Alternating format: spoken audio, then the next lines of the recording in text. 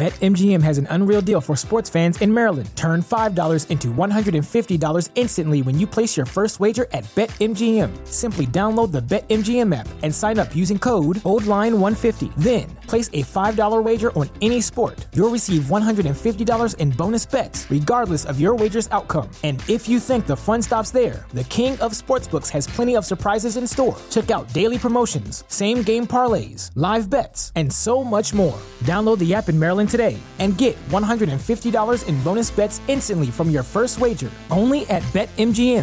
BetMGM and GameSense remind you to play responsibly. See BetMGM.com for terms. 21 plus only.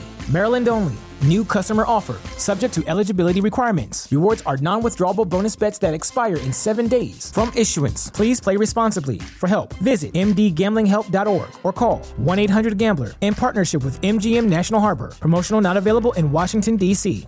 Say goodbye to your credit card rewards. Greedy corporate mega stores, led by Walmart and Target, are pushing for a law in Congress to take away your hard-earned cash back and travel points to line their pockets. The Durbin-Marshall credit card bill would enact harmful credit card routing mandates that would end credit card rewards as we know it. If you love your credit card rewards, tell your lawmakers, hands off my rewards. Tell them to oppose the Durbin-Marshall credit card bill.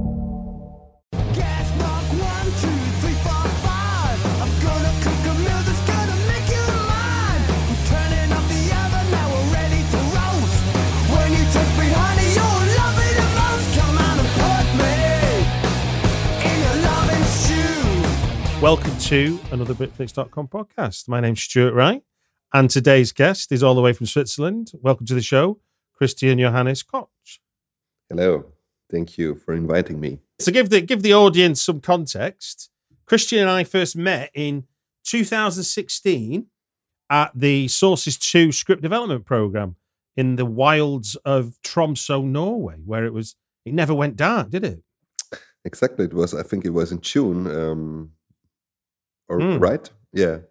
And we were just starting I was starting the script, presenting now the movie of it. What's the title of the movie?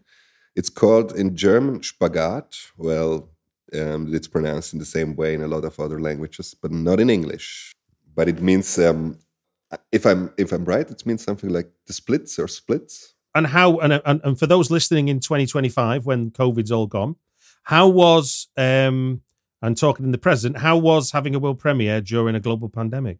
It was very special, but also very nice. We premiered in the new director section in San Sebastian, and under all the circumstances, it was a pleasure to be there and to show the movie in front of the public. And the theaters were full of people with all the restrictions we had, with kind of every second seat was only open for public. And I had the impression that a lot of people are quite hungry to go to cinema and to see a movie and go together and to talk about it. And this was a nice experience. It was quite interesting because I finished the movie exactly the day when Switzerland decided to do a lockdown. This was the last day this was the TCP play-out moment, more or less. And I was quite okay, now it's over. This movie, nobody will see it anymore. And so we didn't show it to people because, we showed it to almost nobody. And then we were invited to San Sebastian, and I was kind of nervous because I realized, okay, nobody has seen this movie. It's the first time, not only, maybe a couple of people saw the movie before. And this was very exciting. Yeah. So let's let people, if you can you do like a brief synopsis to what Spagat's all about? Oh, well, it's very complicated. And honestly, I'm very bad in pitching. And over the whole process of making this movie, I refused in a way to pitch the movie. But yes, I can try. It's a multi-layered story, and it's centered around a high school teacher called Marina, living in the countryside of Switzerland. And she has a secret affair with Artyom, and Artyom is a so-called sans-papier in Switzerland, means he's living in Switzerland without valid resident papers. And Artyom has a daughter, Uliana, and Uliana is going to school to Marina. So as you see already in this introduction, there are a lot of relationships. And at the end, it's a movie about relationships because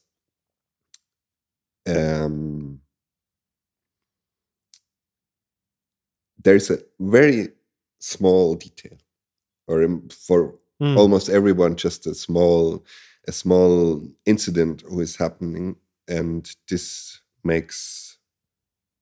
Okay, maybe I have to start again. It's really complicated. No, that's fine. No, it's really complicated. No, you were fine, Christian. You were fine. No, and I think you're trying not to spoil it, and that's good. Now that I'll sort of round that off. What you mean by there's a tiny incidental crime, for want of a better word, but crime's too big for what actually happens. But because of who does the crime, it has consequences way in excess of the crime itself. The crime doesn't really get anywhere because it gets resolved to the point, but already the wheels are in motion on what is going wrong in everybody's life. So the secret affair, the secret person living in Switzerland, is all exposed over the journey of this one nothing event, which happens at every high school, every day, all over the world. Exactly. Yeah. Well, it's like a domino. I don't know if you use this word in English, but it's like a domino effect at the end. There's a small, a small thing starting. There's this very nice video installation from Fischli Weiss years ago. Maybe you know it. Der Lauf der Dinge in German. No, go on. Where there's one small thing starting, and this is kind of an artwork. It's lasting, I think, 20 minutes. There's a chain, and it's like, well, every movie is almost like this. I was going to say, I mean, I recently rewatched No Country for Old Men, and that whole story, as far as Josh Brolin being in trouble, hangs on the fact that he goes back to the murder site. If he never goes back to that murder site, he's got away with $2 million. But because he doesn't want to let a man die, he has to go back and give him water. But by going back, he puts himself in the frame, which means the cartel, the police are all after him. Had he not gone back, nobody's ever chasing him. So it's like... Well, and this is a very interesting question, I think, regarding life in general, because this and Spagat is maybe also about this question about how do we live together at the end, and what do we do in our lives, and how do we decide in lives, and at the end also maybe for myself it was quite important to focus on this question always. How do you decide if you have to choose between these questions of law, or what do you feel, or what do you... We'll get onto that. I've got things to ask you about that later on, but let's start at the beginning. Obviously, in terms of a film is written first before it's made. It is. And you've got there's a second writer here. Is that Hosa Sesink? Is that how I say it? Hosa Sesink, exactly. The pair of you wrote this movie, or did one of you write it and another one then develop it, or vice versa? Or did you write it together as you the director with the writer? We didn't know each other when we started working together, and I just came up with an exposé of 5 pages, and this was a first draft of an exposé, and then we started working. It was very interesting for me because I'm used to work very, very fast. Let's say like this. Okay, now we work and then we write, and you also had completely another way of working. We just started to talk, and we met every day in his apartment. It was a gray winter in Berlin, and we talked, and he made notes. And this was quite special for me because I was not writing anything. And I realized that, okay, thinking before writing is quite an interesting process. And it's the percolation, isn't it, in your mind? Exactly. Because if you spend a day talking about a story and then come back the following day, you're loaded up with what you've said, then there's new things, and then hopefully connections get made with the new things. or old things get lost because the new things are better. It's either or. Exactly. And we had really also we had the possibility to work quite long on just this treatment process. So it was, I think, 3 months. We met. Wow. We met not every day, but we met quite a lot, just talking and taking notes. And for myself, it was very interesting.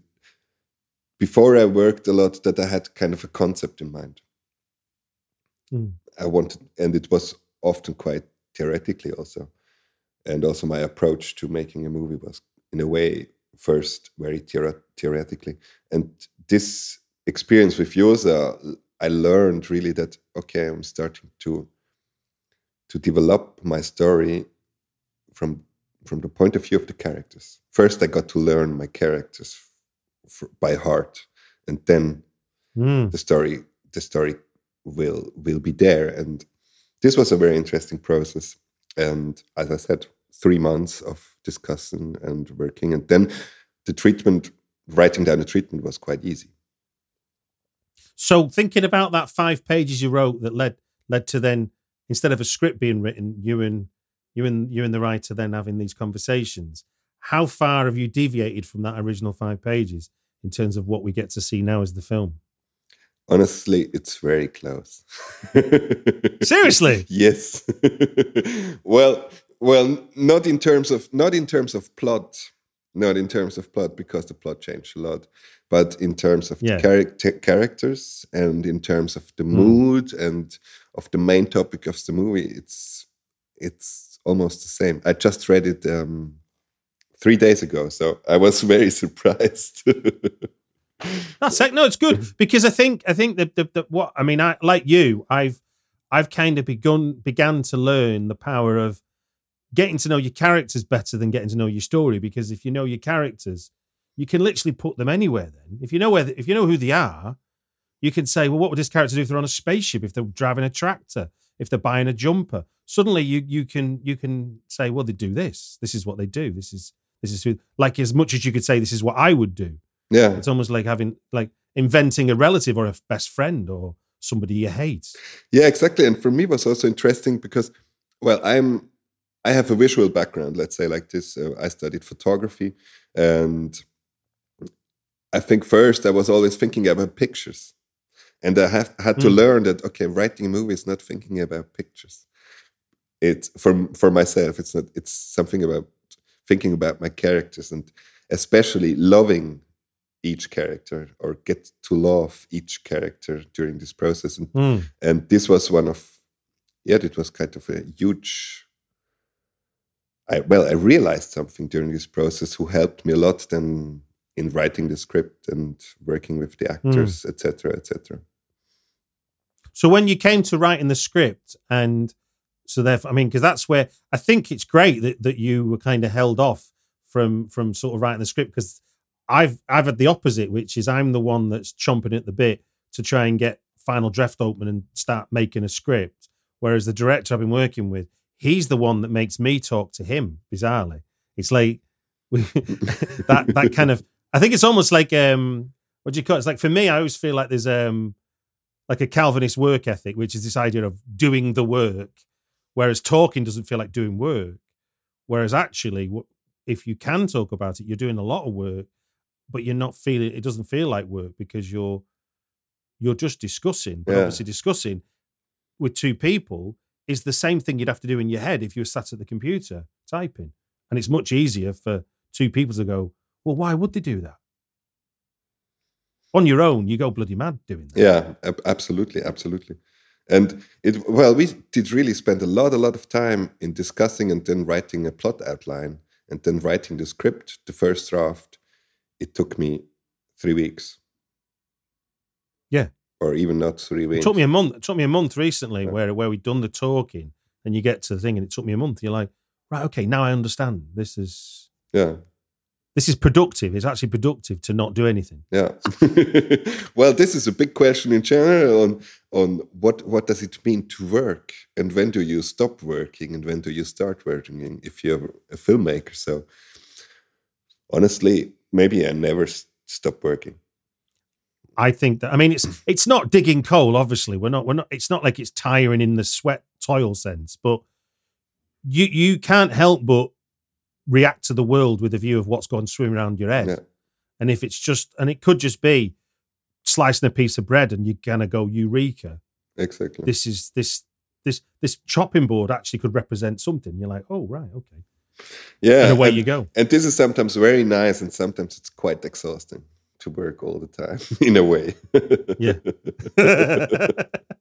Now, is it the Artem's experience as the kind of, he's not an antagonist, but he represents an antagonist force through an individual, which is the problem at the heart of the movie, as in his, and thinking of your idea of choices, his choice to come to Switzerland and live there creates the problem for his daughter, not his affair with the teacher is adults being bad adults. And that's just, that's a moral ground that you can either agree or disagree. It's not immoral or moral. It's just it's adults choose to do things. But at the center of this is this young girl who has made no choices, really. Everything that she's doing has been foisted upon her. Yeah.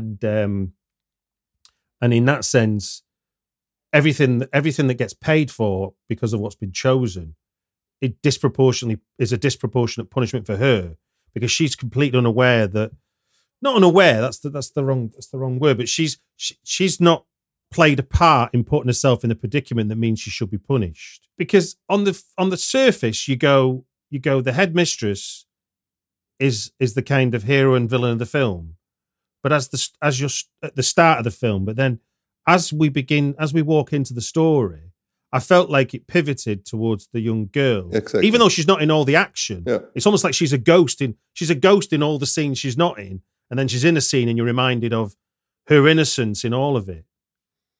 Well, she's like let's say like a flipper ball in a way. Because, okay, go on. Well, because she's a child, and she has nothing. Justice in this way is there is no justice regarding where you are born or which are your parents. So, and she couldn't choose anything. And well, what was your question? Would you like to know a little bit more how I came up with this idea, or what was my point? Well, I was going to say, but that idea of the film feels like it's one thing because it's all about the headmistress, but then slowly, as the headmistress's secret life opens up into actually disaffecting this one girl's life, and then does the classic thing of tries to fix the problem, but only makes matters worse. That might be just be an observation, Christian, I think. And hopefully not too spoilery.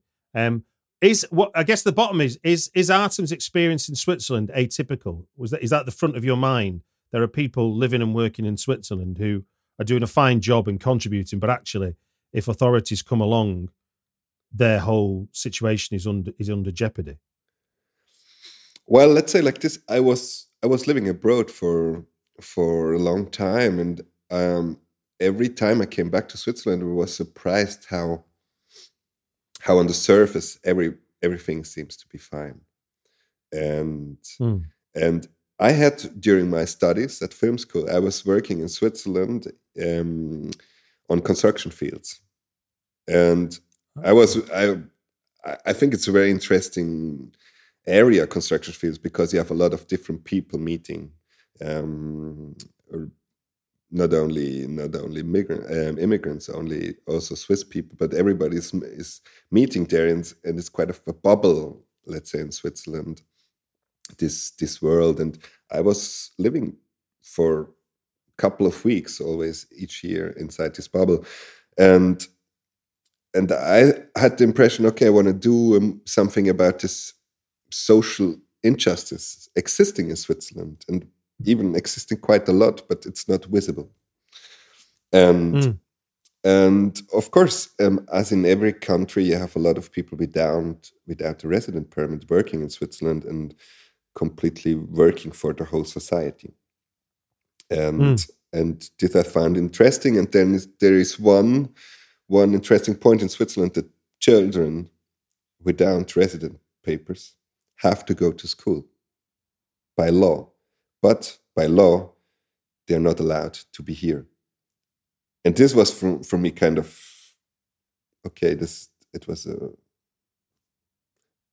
I couldn't explain myself, okay, how this is possible that the country decides. That sounds insane. Yeah, this is, well, there are different laws working against each other. Let's say like this: there is a human right to get educated, and there is the law from Switzerland that you're not allowed to be here. And this I found very interesting, and so I started to make research around this. From a moral rather than legal point of view, if you were talking to your average Swiss Joe or Joanna, what's worse, the affair between the married woman having an affair, or the head teacher hiding an illegal immigrant, as it were? Which would be seen as worse? I can't say that because I'm not judging at all. For myself, there's no problem in having an affair. It's more the problem how you deal with that. At the same time, it's not, for myself, there's no problem to hiding someone and to help someone. But sorry, I don't mean for you to judge it, like for you to say, no, I think having an affair is right or wrong, or I'm just saying, but thinking generally, if I was to pick up a tabloid newspaper in Switzerland tomorrow, is it going to be more shocked about headmasters having affairs and breaking families up, or headmasters harbouring illegal immigrants and trying to keep them in Switzerland? Well, the second one, I think, hiding someone. Yeah. This is something nobody's talking about it, but well, you can't live in a society without help. So, of course, you need people who help you through the day. And well, my question is more how it's possible that we have a system where you're allowed to be here or you're not allowed to be here, because we are creating this system, nobody else. So we have standards, and we establish the standards in Switzerland, especially because we have the right to vote always, all the time, on everything. So the whole law at the end is made by us. Yeah, there's a happy accident, isn't there, of birth that I've got because I'm in the UK, that somebody coming to the UK who could offer some skills or just wants a better life for themselves is frowned upon by a certain part of the country, is legally prohibited because the law says if you don't have this paper or that paper, or your passport isn't got that many months left to run, then you can't be here. But yet you can earn money and pay taxes. Yeah. So you can pay into a system that says you can't legally be here. Yeah. And I don't know if it's the same in Britain, but certainly that example of the child has a human right to an education. So even though the child has no legal right to be here, it's illegal to not send them to school. Exactly. Well, and at the end, I don't have an answer on all these questions because I think they are so huge, but I think it's important to discuss. No, I think that I was going to say. I think it's probably important saying, because obviously you've made the film, but having seen the film isn't trying to answer these problems at all. You throw up all the questions and all the doubt and all the absurdity that these issues raise through what is the story of someone who's doing well for herself. She's doing everything right. The Ileana is putting in. She's got extracurricular activities. She's a positive kid and everything. And then through no fault of her own and the absurdity of the way the law works in relation to her dad's right to be in Switzerland, her life is also thrown on its head as well. Of course, we all depend in a way on our parents. And I thought it was on the flip side of that, you've got Mariana, the headmistress's life, which is she's got a kid relatively the same age as Ileana. And what you also see there is the privilege of born with different rights. Obviously being born in Switzerland gives you a lot of rights. And you can tell that and it's not a crime, she takes it for granted, because why wouldn't you? It's what you're born to. Absolutely. And you can see that her going out, smoking fags and having a drink is neither here nor there, because that's called coming of age. Yeah, and this similarity, two things happening at the same time, but this like reality, two different realities happening at the same time all the time. This is, I think, this is happening everywhere on the world. This is like our destiny as human beings in our world. But at the same time, it's also interesting because it maybe cinema or film is the only way of communication who can express this in an interesting way. Yeah, it reminded me of Rust and Bone. You know, the Belgian French movie. Again, it's that idea of legal rights, legal thing, and then how you go about living your life. And all you're wanting to do is make life better for your kid. It's really not about wanting to take anything. And let's be honest, the guys working in that quarry at the center of your film are not doing a fun job. They're not on holiday. Of course not. You know, this is. But you know, my aim was never to do a movie about illegal migrants in Switzerland. This movie, I think this movie is talking much more about us, about the Swiss society, than about the life of an illegal migrant in Switzerland. Even this is part of the story, but in a way, it's talking much more about how we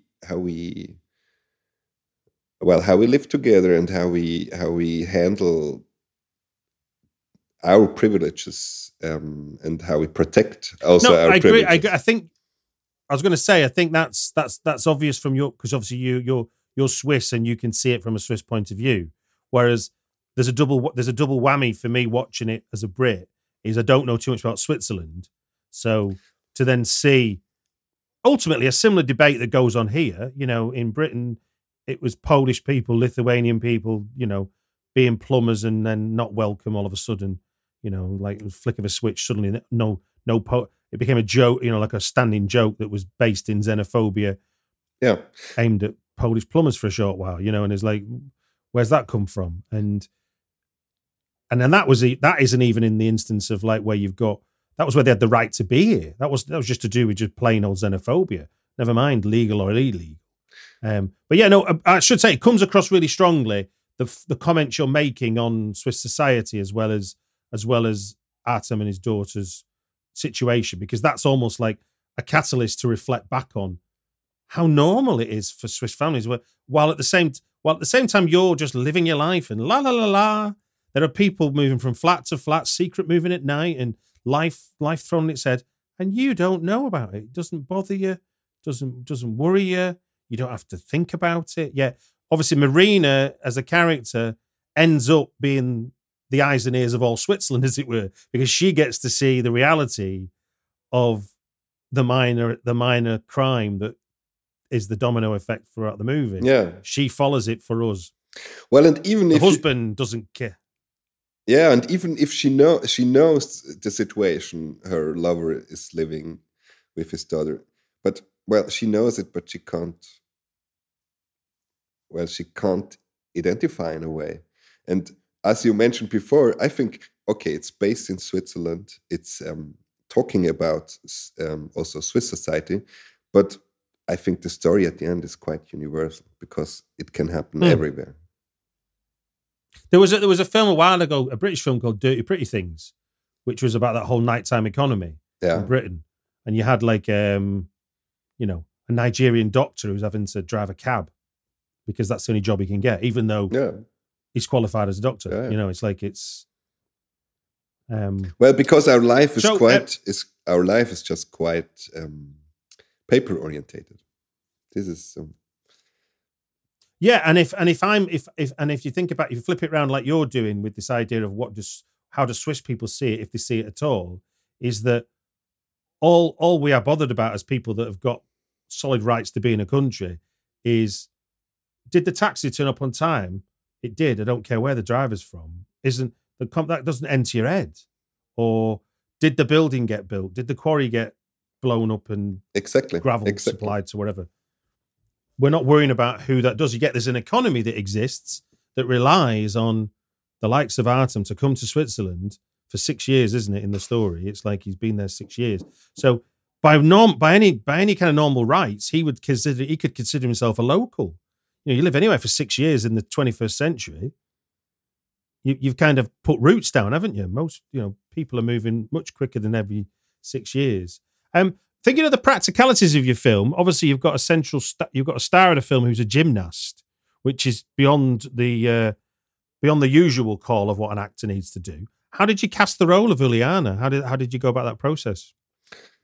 Oh, this was quite difficult because, for everybody who doesn't know Swiss German, this is a language not a lot of people are speaking. And I decided I want to do it in Swiss German.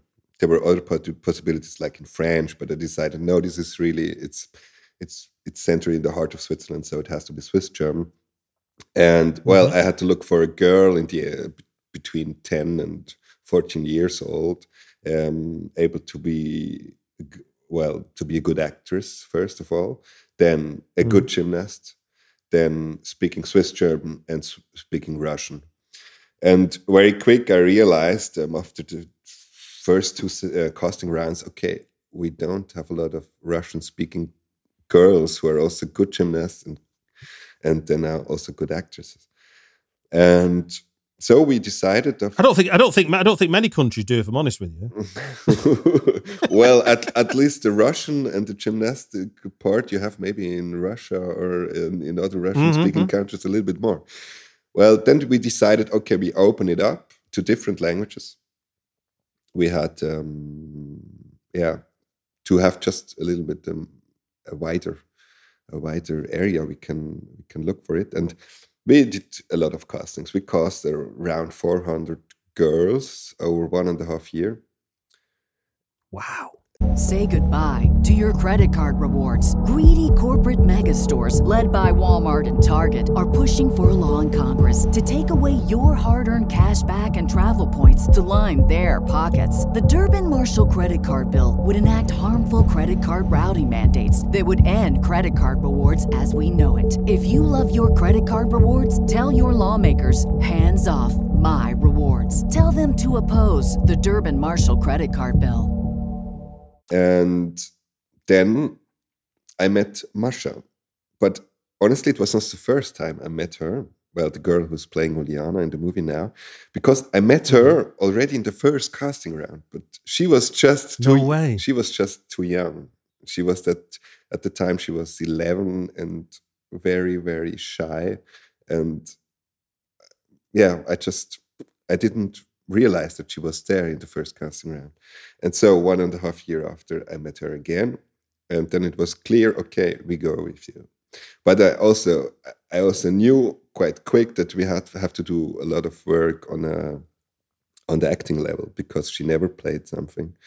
And for myself, it's something very important if you work with young adults or children that you do really a training process with them, not in the way that you rehearse the scene 100 times. No, not at all. But because she had to transform completely another character. She's absolutely not the character you see in the movie in the everyday life. Okay, absolutely not. And this was an interesting work. Then we did over a month. But I suppose every director's got that responsibility, haven't they, when they work with young adults, and certainly children, when under 18, is that you've got to build trust in them that they're good enough to do what they're doing, not do what you say, but it's like it's almost like a conduit, isn't it, where you're trying to go, I believe in you, do what I believe in, but don't do what I say, kind of thing. Yeah. It's like you still want a performance that has a naturalistic element to it, don't you? You don't want it to be like left foot, left arm, right arm, turn head, just following block, where the block it is. You want someone who can come alive as the character of Juliana, don't you? Yeah, but usually you just cast, in my experience, usually you cast children who are quite close to the character they play. But with Masha, we had just a situation that she lives completely another life. and she had before that no connection, not at all, to this reality of Juliana. So we had to build this up, and we did this with a lot of we created kind of a toolbox for her in a way, a toolbox to get in touch with emotions, and we talked a lot in a way about Ukraine and about the city in Ukraine. She was never there, but I think she knows the city now much better than maybe people even living there. And what do you think? When you see the film now and think about what was on the page, what do you think she brought to the character that you weren't able to imagine that she brought, and you're like, yeah, that's Juliana, turned right up to full. Well, it was very interesting because she changed a lot from the paper to the result now, or the character changed a lot through her, because my character was much more. It was a girl who was very impulsive, and the child we have now is quite calm in a way, and maybe a little bit, how you say this, introverted, exactly. And I realized something that was quite interesting working with her. She's coming from gymnastics, and she's coming from sports, and she was doing these sports for years, and thought she was very focused and gave something to the character I didn't imagine. This how do you say this?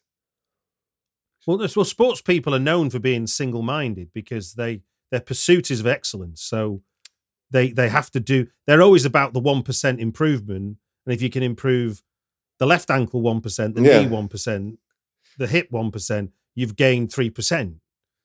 But you can't just do all 3% in one point, and then that pursuit of excellence gives you a character who can be focused on your pursuit of excellence, which is the character. So I guess if you bring that mindset from sport into acting, then they're good attributes, aren't they? Yeah, but it was not only on the acting level. It was also on the level how she created her character, because I think this focus was always on being and staying in Switzerland. And I think you feel this, but I knew that it's coming from her sports side. So maybe this makes sense. And yeah, Marina and her family life is obviously a very opposite view, a very opposite vision of what family life can be like, which is it's very assured. It's not going to be disrupted.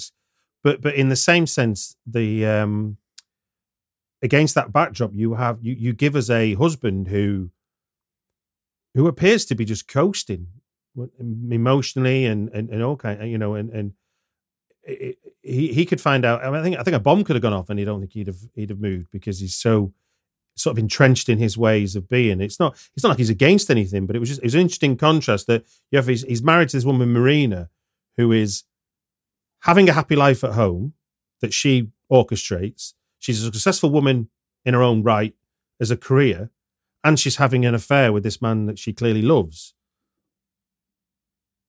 And yet the husband she's married to couldn't be any more opposite. It's a really interesting concoction you've got there. Well, honestly, it's very interesting because people are reacting quite diverse to Jörg, the husband. So everybody sees a little bit something different in this character. For myself, I had just one plan. I wanted to change gender roles, the stereotypic gender roles, in a way that, well, usually I think you would have a man having a family and having an affair, and the woman would just, well, let's say in a movie from the 50s or the 60s, would it be like this? And And I wanted to change this. So Jörg is now really the husband at home. And so you're saying he's like the old-fashioned view would be the put-upon wife who just puts up with everything. In a way, yes. He's the put-upon husband. Yeah, in a way. Okay. No, it makes sense now. In a way, yes. And also, I think he's very insecure in a way, and so this family is everything, and he's trying to hold his family together. And yeah, I found it interesting to give this to characterize this man with this, who's usually something you would more be linked to a woman. And well, thinking of that, then you being a fella, sort of then developing a character like Marina. How did you find that sort of growing a character, a strong female character like that? How did you find that process? And again, thinking of what Rachel playing the role, what did she bring to Marina that you couldn't have imagined on the page, which sort of took it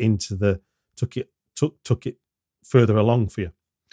This is a question I'm asked quite often, and I'm a little bit surprised because I think well, I'm surrounded by women, and I was raised by women, so of course I have a connection to women. Even I'm not a woman, but what I'm working like this, that after a certain point, my script is open, and I'm looking for a lot of advices, and. And Rachel brought a lot of things into the script from herself. And this is also a thing, maybe a point every actor has to know if he's working with me. He can't be just an actor. He has to play a little bit also really himself or herself. And this is maybe not for everybody the right thing. But she brought a lot of things in. Maybe it's also, I have to say that first I did cast someone else for this teacher. Marina was another actress, and then I met Rachel and was clear, okay, I have to change everything. Yeah. And then we started really a long conversation around Marina, and being also because the character and Rachel there are almost in the same age, so she could put a lot of experiences from herself inside the role. The kind of active character that she is, I really enjoyed how she set the dominoes going, and then runs around, not literally, but in terms of her actions, runs around trying to fix everything, almost like trying to put fires out. And the more she runs, the more she causes. It's like if she'd have done nothing would have happened. Yeah. I mean, obviously, apart from whether her husband would have stayed with her or not is the only debate you could have had.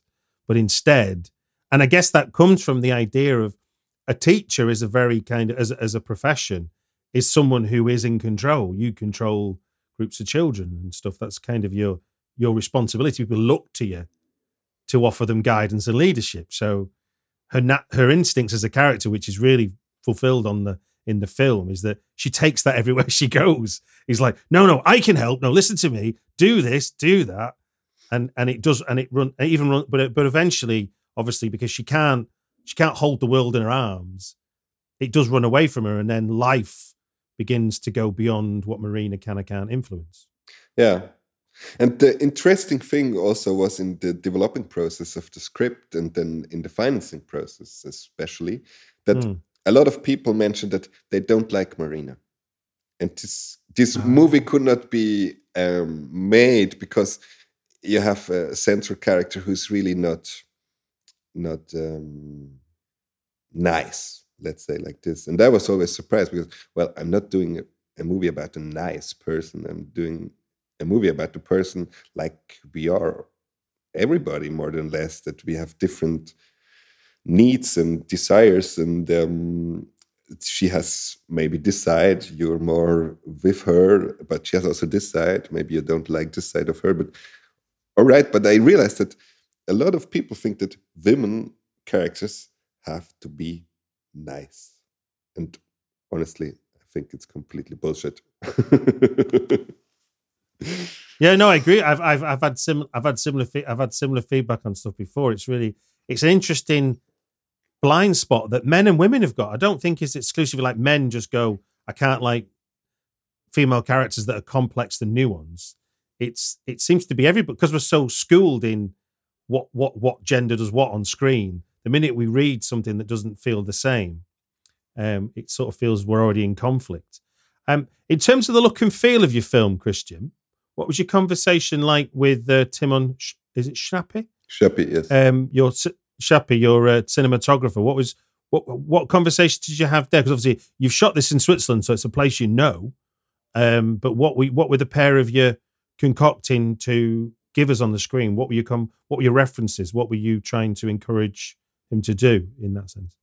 Well, this was very interesting because Timon and I, we met at film school in Germany. So for both of us, it was the first film in Switzerland, even we are both fifth. And we met years ago, but we didn't work together during the whole studies. We didn't work together. And then, I decided, okay, now I will do this movie in Switzerland. And I called Timon and asked him if he would do the DOP in it. And it was a very interesting process because we both had to learn from another side to look at this country. And we were used to work in Germany, and now we were in Switzerland, and it's different to work here. Also, the whole movie business is functioning in another way. So this was, first of all, very interesting, beside of the process then. And then we started, we decided that, okay, we will kind of do shot lists of each scene, and without a lot of references. The only thing we asked in every picture and in every scene was, which one is the perspective? The whole camera work is in this movie, from my point of view, is about perspectives. I think in every single scene. And references, I had some general references. Well, I think Bergman was an inspiration for all my work, so he was also here, but not a single movie. Then we had, it was a visual discussion because I started to make mood boards, a lot of mood boards, but from photography. But it was never really a discussion about other movies. What did you learn about Switzerland then to look at Switzerland as a filmmaker, not as a resident? You mean now on the country or on the film scene? Not in any political sense, but as a visual artist making films. Oh, it's very you to turn around and sort of look at the country you've grown up in and go, right, what does this look like as a film? What have you seen in Switzerland that you wouldn't have seen before making this movie? Well, what I realized first of all was that it's really complicated to make a picture in Switzerland because everything is finished. It's done. So we made always a joke. Well, in Germany, if you want to film a house on the street, then you have just a street and you have a house. And in Switzerland, if you film a house in the street, you have the house, the street, and then you have there a little thing and there a little thing, and this one is green and this one is red and this one is yellow. And then you have, it's chaotic in a way, but it's also finished in a way. And this was at the beginning, and I think also this was one of the decisions I made after this experience, that I decided, okay, you see Switzerland only, really the Swiss picture you're used to it, you see only at the beginning in the first shot, and then you don't see it anymore. And most of the film is focused on environments in terms of rooms and faces. It's quite an intimate, claustrophobic film, peppered with sort of like the scene, say, for example, when we go to the quarry. Yeah. We realise that's the first time I realised, Jesus, I've spent a lot of time indoors here. Yeah. Yes. Because suddenly I felt like it expanded again. You let me breathe for a second.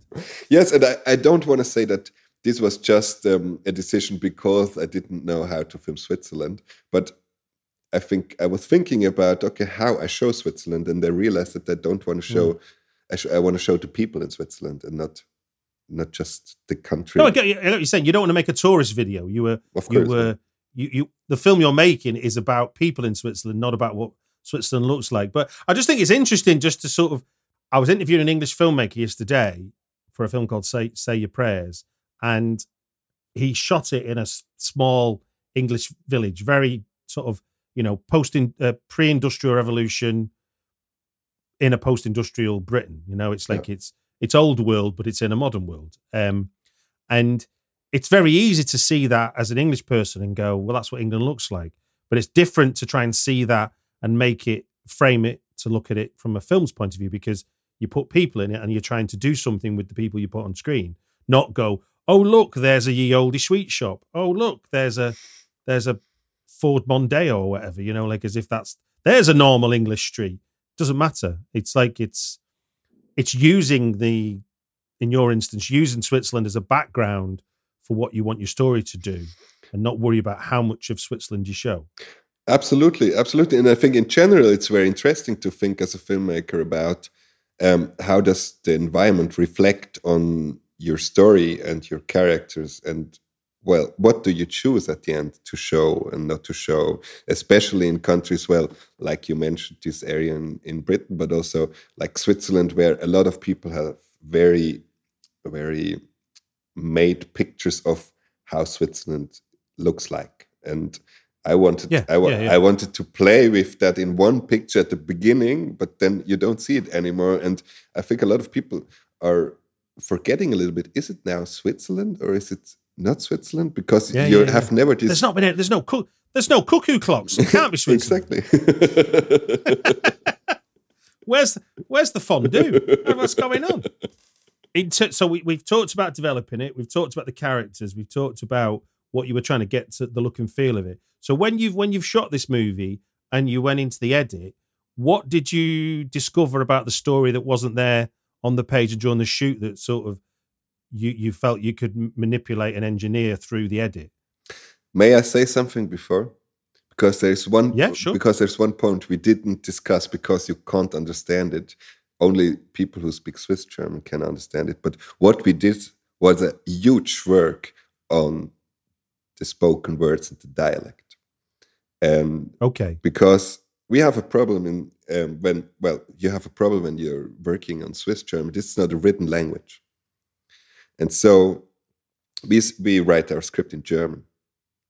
And then usually there is a dialogue writer who takes the dialogues and writes them in Swiss German. And I always thought, come on, guys, this sounds not nice. It sounds not real. This is really not how people are speaking. And so what we did was we had 2 months. We met and we adapted each sentence to each character, exactly in the way they would speak. And I learned also a little bit to adapt their dialect. So it was really a huge work. But of course, everybody outside from Switzerland or from knowing Swiss German can't realize that. But it was just important to mention it. No, it's important to mention it. And now I've got to ask you a follow-up question now then. So if that's not you said it's not a written language. Yeah. So when you're at school, what do you study? Well, German. Well, in the first 2 or 3 years, you're speaking in Swiss German most of the time, but then you're speaking German. It's a dialect. It's not a language. It's a dialect, but a very heavy dialect compared to German dialects. Yeah. So it's like French, Canadian, and French. It's like no. It sounds a lot. No, it's far away, I think. Oh right, okay. Yeah. So there wasn't. So in sense that work that you were doing, changing the German script to Swiss German colloquial, was actually a huge shift in the words on the page. Yes. But the only thing I didn't do was I didn't translate it in a written form because I realized it makes no sense. And so we did it only in an oral way in exchange with all the actors. And this was very interesting. Yeah.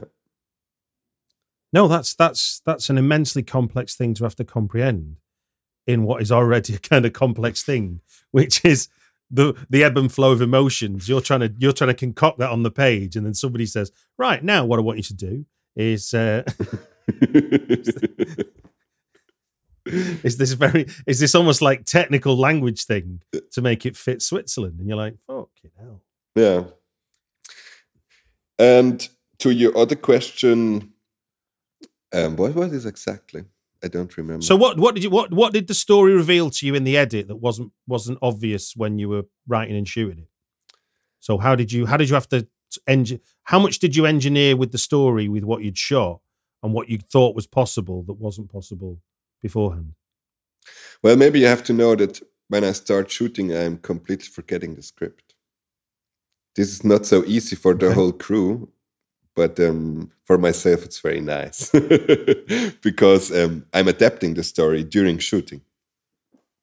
And okay. I'm also, so what does that mean when you say forget the script? What does that mean? Well, we have the script, we have the schedule of all the scenes we will shoot over the next 3 months, and etc.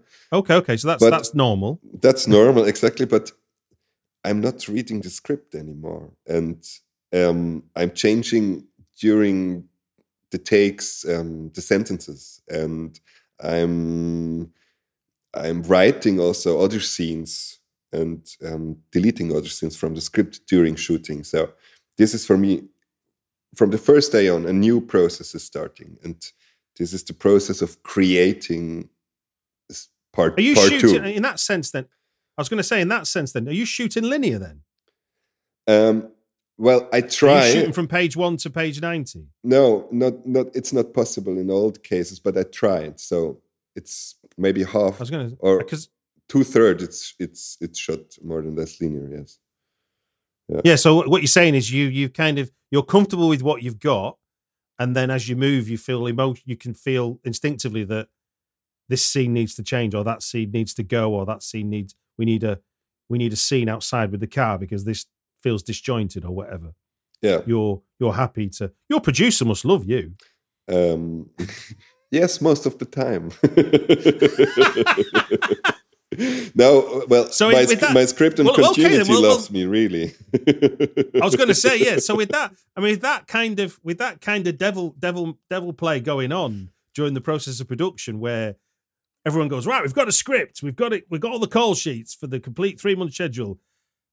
What's Christian done again? Okay. So then when the editor gets it, what's the editor's reference point then? And what's your conversation with the editor?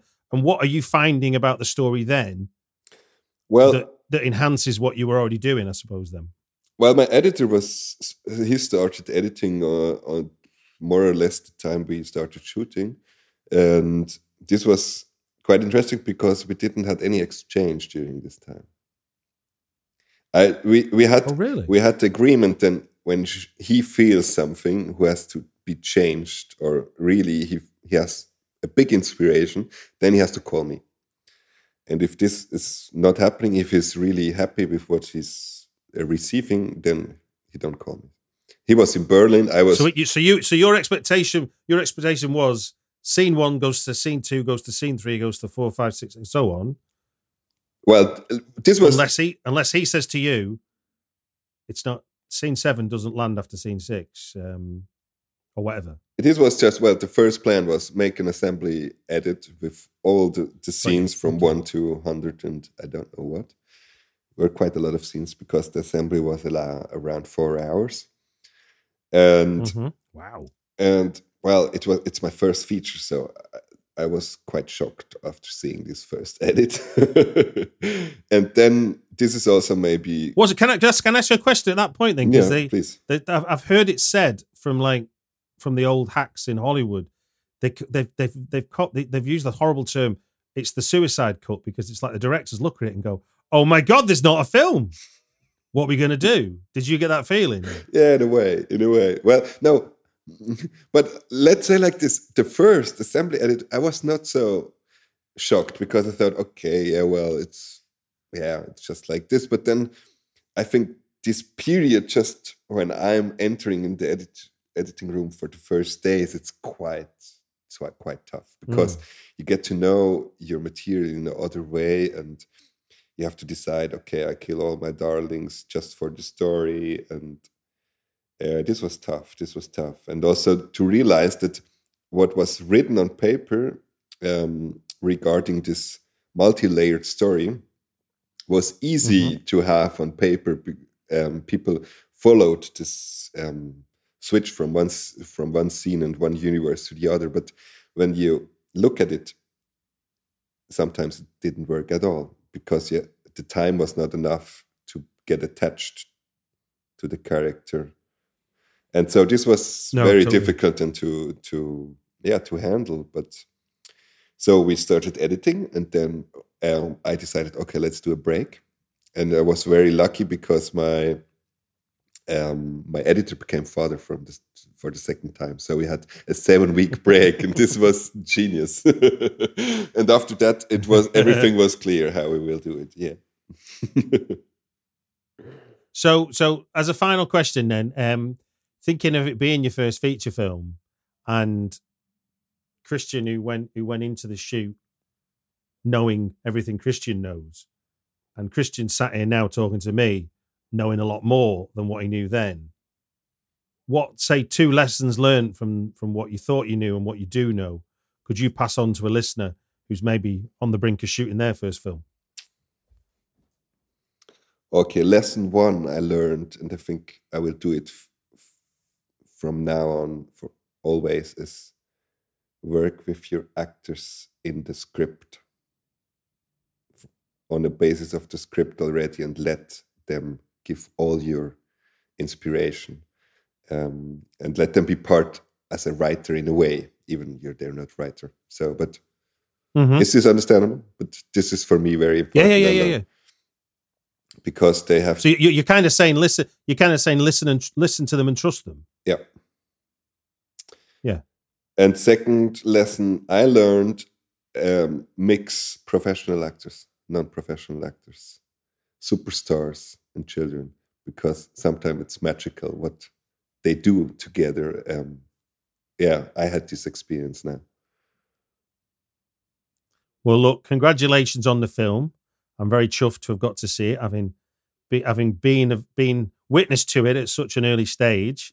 It's nice to be putting a full stop on it from my understanding of the journey. But obviously, you've got the release of it to come in 2021. So, Britflix wishes you best of luck.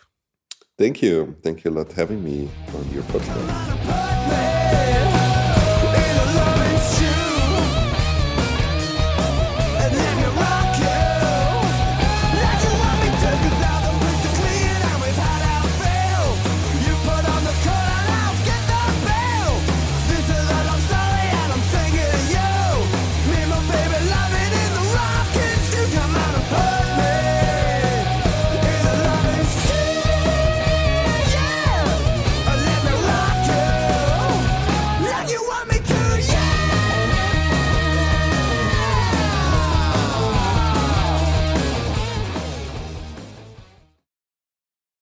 BetMGM has an unreal deal for sports fans in Maryland. Turn $5 into $150 instantly when you place your first wager at BetMGM. Simply download the BetMGM app and sign up using code OldLine150. Then, place a $5 wager on any sport. You'll receive $150 in bonus bets, regardless of your wager's outcome. And if you think the fun stops there, the king of sportsbooks has plenty of surprises in store. Check out daily promotions, same-game parlays, live bets, and so much more. Download the app in Maryland today and get $150 in bonus bets instantly from your first wager. Only at BetMGM. BetMGM and GameSense remind you to play responsibly. See BetMGM.com for terms. 21 plus only. Maryland only. New customer offer. Subject to eligibility requirements. Rewards are non-withdrawable bonus bets that expire in 7 days. From issuance, please play responsibly. For help, visit mdgamblinghelp.org or call 1-800-GAMBLER in partnership with MGM National Harbor. Promotional not available in Washington, D.C. Say goodbye to your credit card rewards. Greedy corporate mega stores, led by Walmart and Target, are pushing for a law in Congress to take away your hard-earned cash back and travel points to line their pockets. The Durbin-Marshall credit card bill would enact harmful credit card routing mandates that would end credit card rewards as we know it. If you love your credit card rewards, tell your lawmakers, hands off my rewards. Tell them to oppose the Durbin-Marshall credit card bill.